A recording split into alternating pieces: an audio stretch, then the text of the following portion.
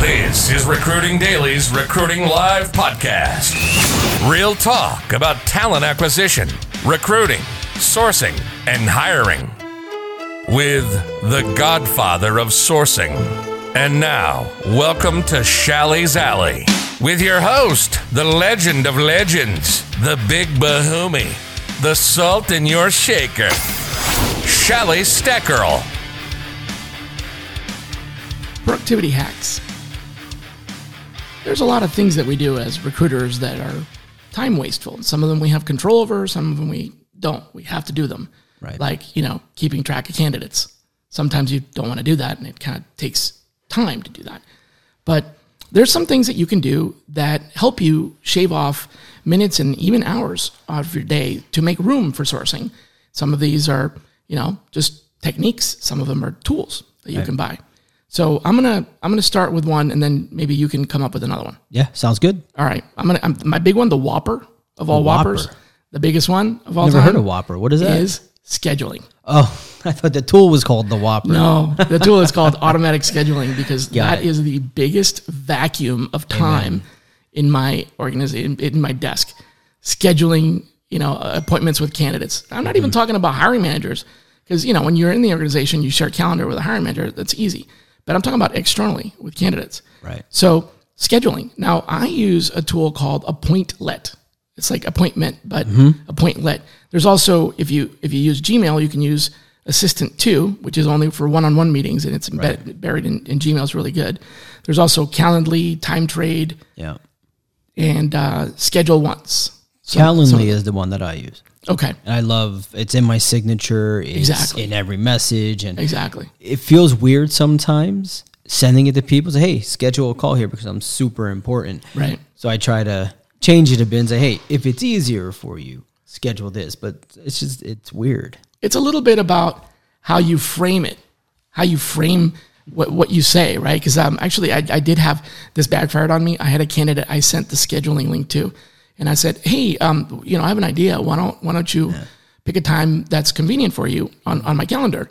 And man, he wrote me back a nasty email.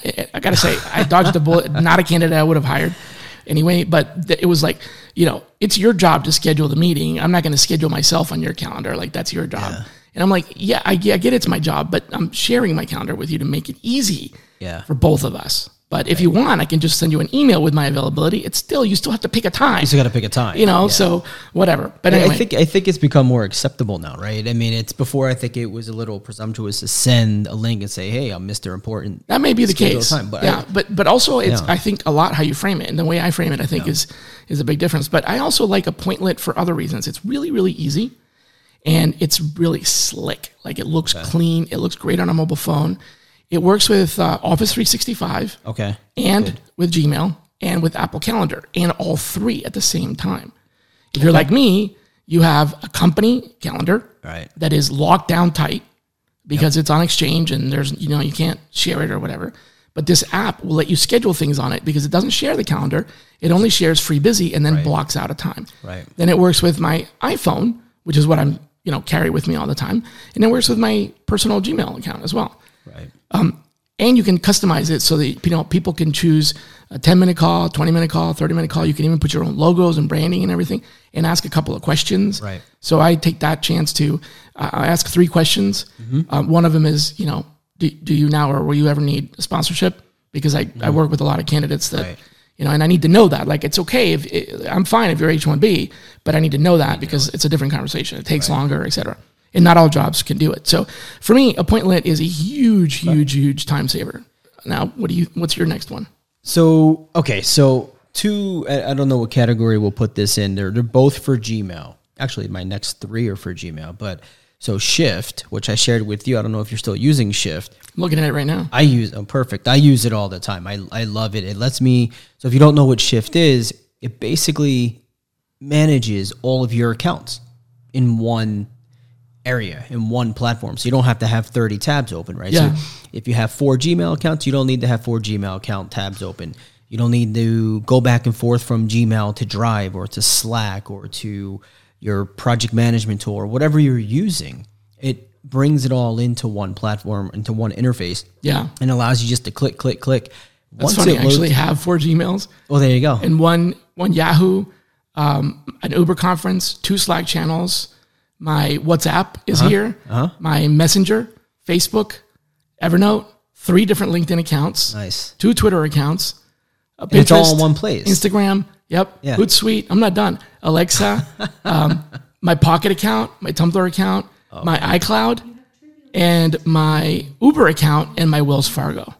See, I try to keep it so that it's if I can't see it on the main screen on the dash on the sidebar there, I try not to use it. But I mean, look, they're icons, and this is a really big monitor. Yeah, well, it is a big monitor. I love Shift, and the trick with Shift, and if they hear this, maybe they take it away. And I think it worked for you. It's $99 for the full year, but just don't buy it on the first go. Close it out. Put your email in, close it out. They'll send you a 50% off coupon if you go and purchase it. Yep. Works perfectly. I loved it. So it was $50. The other one I use a lot, and it kind of goes outside the realm of what we use from a project management tool inside the company, but Trello for Gmail. It's not just Trello, but Trello for Gmail. And so essentially it is Trello inside of your Gmail.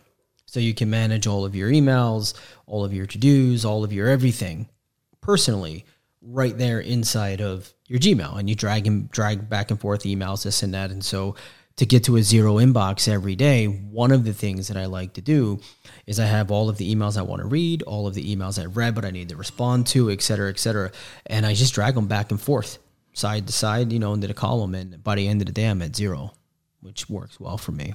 Yeah, it's like moving things in folders. Yeah.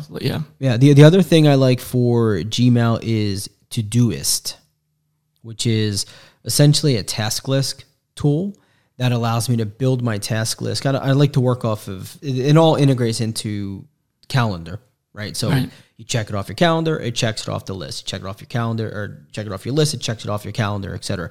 But you can pop it up, I forget what the command, you just the control and pops up, window button, whatever pops up. And then I'm able to see my list, run with it, check it off, move it around, and do all this other stuff. So, Gmail has a task now.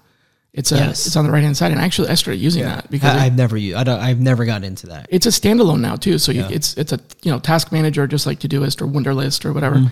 But yeah, I can't use Todoist Todoist. I can't use Todoist at work, right? Because for some reason they used Carbon Black at work to audit your computer. Yeah.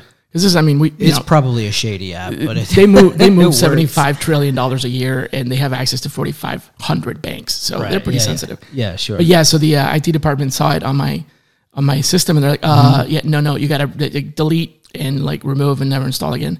But Google Tasks actually they didn't have a problem with that. I guess maybe because no attachments or something. I think it had to do with attachments.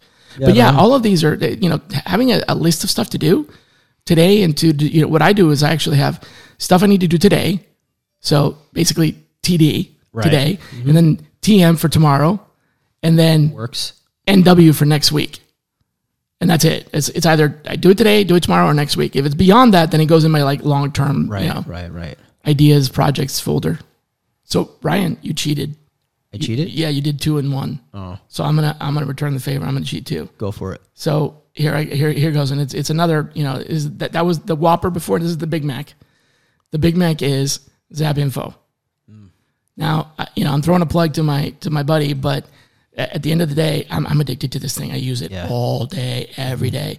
It's so easy to just basically grab candidates out of LinkedIn and put them in a spreadsheet and import them into my CSVs and my CRM.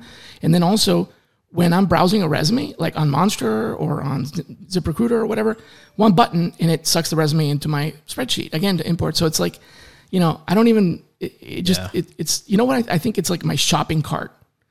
It's like my shopping cart for people. Like I just put people on my shopping cart, and then when I'm done with that project, I just export it all in one. And it does have, some enrichment and everything like that. But what I'm going to do is I'm going to say, all right, so that's the cool tool. Okay. But then the big time saver is this. It works on custom search engines. What works on ZapInfo? ZapInfo. Oh.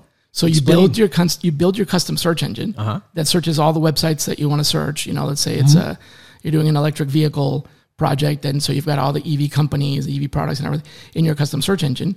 And then when you run a search inside of your custom search engine, you can zap the results. Got it. Now, you can only do 20 rows of search results per page on Google custom search engines, but it will give you the actual count, accurate number. If you do the same search on Google, open Google, it stops at 299 results. It won't show you beyond that. But in custom search engines, it'll keep going. So it only shows you 20 at a time, but it shows you all of them. Now with Zap Info, what you can do is you can go page by page, 20 at a time. Now here's the secret. They're writing right now a page by page version of it. So right now you have to go to page 1, zap, page 2, zap. They're building it so that you just zap all 12 pages. And it'll open. Nice. So that's going to be like the Big Mac and the Whopper all rolled into a really nice burrito with a like cheese crust that's fried up and bacon wrapped around that. I mean, I'm like, that's half of my day right there is downloading information and, parsing it and uploading it into my CRM. The other half of my day is scheduling. So there you go. Yeah. Well, and the team over there at Zap, I mean, Doug and team have done a crazy job with that tool. It started out as one thing. It seemed like it started out slow at one point. And then it was called Web Clip Drop. Web Clip Drop. And then it caught fire and boom. Now it's going. Doug's doing what Doug does, and I think it's gonna have a good future. Yeah, definitely check it out. Was that 8?